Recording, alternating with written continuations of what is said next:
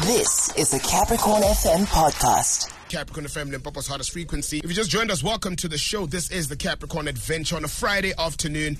And man, look, I'm always excited kicking off the weekend as we dive into the motoring experience.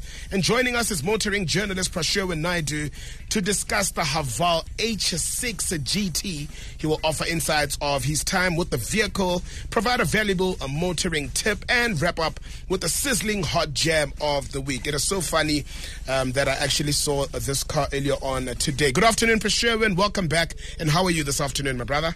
Good afternoon, King Bash. I'm good, and yourself? Thank you for having me. No, it's all good. It's all good. Thank you so much for joining us this Friday afternoon, man. It's so weird that, you know what, I was actually driving behind this Haval H6 GT this before I came to work, and I'm like, oh my gosh, we're going to be speaking about this exact car. So I'm actually so excited. And look, I mean, Prashirwin, how would you describe the appearance of the Haval H6 GT, and what was your impression of its design? Oh, it's quite funny that you mentioned you saw it. So appearance-wise, as you can attest, it does look quite, aggressive. It had a lot of carbon fiber accents all over, and it just blends a lovely coupe design with a modern SUV aesthetic. And the silhouette is just very sporty, and it has a spoiler, a rear diffuser, and it just enhances that overall fastback look. But, don't be fooled by its looks, King Bash. Petrol enthusiasts may think it's a sports-orientated SUV, but it's actually further from the truth. It's just simply a budget-friendly SUV that looks the part, but doesn't act it. Ooh, okay. I needed that. So maybe you could provide a brief overview of the features included and the cost, as you say. Well, there's so many features. I mean, there was a sunroof, there was wireless charging, a crisp infotainment screen, and just overall the cabin was minimalistic. And I think the Chinese are definitely, giving the Germans a run for its money in that department. And overall safety features, airbags, about 6 airbags, a plethora of driving assistance features like your 360-degree camera, forward collision warning, and there's about many more of those features that are inclusive of this car. I was very impressed though overall, and I think that's where it does stand out. And it's priced at about 629,950 Rand, which is about 40 grand more than the normal H6 super luxury. So, which is priced at 589,000 Rand. So, what does this GT pose? Well, it's more attractive. It's more of an attractive choice than the normal H6 super luxury, but quite a nice car. All right. Look, I mean, I saw it. I had a different overview in terms of the speed or whatever. But I mean, how is the drive of the Haval H6 GT? Yes, compared to the H6 super luxury, like you have mentioned. Okay, so it's powered by a lovely 2-liter petrol motor that pushes out about 155 kilowatts and 325 newton meters of torque. It's about 5 kilowatts more and 5 newton meters of more than the normal H6 super luxury. So there's not quite much, more power, so to say. But overall, it's like I said, it's not a fast car at all. It offers a lovely, comfortable, safe commute.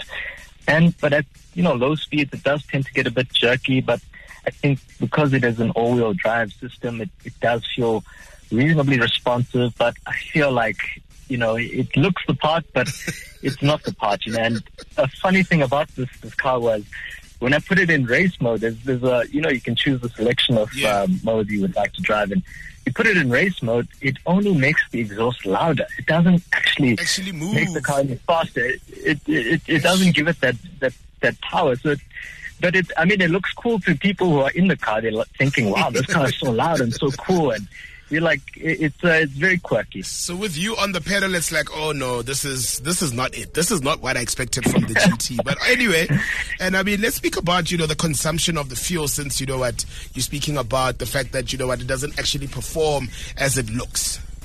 So it's all right in the fuel department, about 10 liters per 100 kilometers. I think because of the turbo, it does tend to be a bit heavier. But I mean, when I drove it in comparison with its rival, the T-Roc, I was more impressed with that because I mean that was phenomenal. That was a 2-liter turbo as well, and I think I was achieving about 8 liters per 100. So that was more of my favorite choice in the department. Oh, all right. And let's speak about the rivals on the Haval H6 GT. All right, so we have the Mazda CX-30, Mini Countryman, the Volvo XC40, and obviously the T-Roc, which I mentioned. I think, where does this car stand? Well, it does pose as a more exciting and affordable choice in terms of, the niceties that you'd get for a cheaper price, of course. Yeah. The next question, I don't know if I should ask it, since, you know what, even by the sound of your voice, you're disappointed by the pedal, right? Would you buy it provided, the wallet was plush with cash? Okay, so I wouldn't take cash. I think, I think brand GWM, their constant focus on build quality and equipment it's quite a noteworthy mention across the whole range. But I think if I had to drop about 620K on a car, I would have to look at it in terms of the long-term value, the resale value of the car.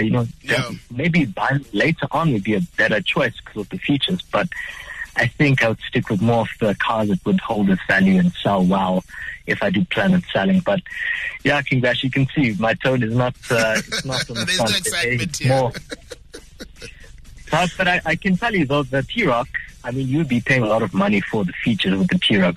It comes already with a lot of features, it's a good comparison 100%. there, but not really. German versus, Chinese, it's a different quality altogether. But maybe let me ask you this, Prashirwin. If I wanted to maybe purchase this car for my folks, my parents, would you say maybe for the look, for the golden oldies, that will be something maybe, since maybe I can't afford the likes of, the other SUVs, for a 600K price, was it something that maybe I can look into?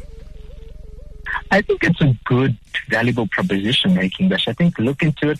I think test drive a lot of the other competitors and even look at other rivals that have come up. And I think Haval does offer a lovely, at an affordable price. It is good for, the older folks. And I think they would appreciate the car and they wouldn't have much fuss about it. And given these days, all cars have gotten quite expensive. I'm quite shocked as well. Mazdas, everything has just soared in pricing. So I think it might be a good car for the folks.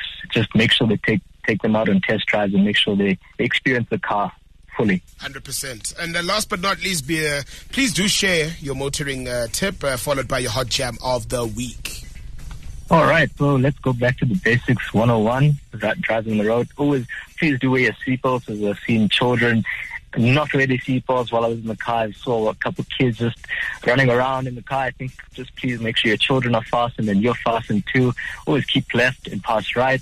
And please, ladies and gentlemen, don't forget to use the indicators on the road, as some of us get surprised when you do make that lane shift and you shock us. And ending off with Uzozo Zola featuring Kabza De Small and DJ Mapuriza and Amos. All right, Prashirwin, thank you so much for taking out your time, man. I really do appreciate it. Yeah. Thank you so much, King Bash. Have a blessed one, and listeners. Oh, yes, and that was Prashirwin Naidu. You can find him on Instagram at Prashirwin_Naidu. That was a Capricorn FM podcast. For more podcasts, visit capricornfm.co.za.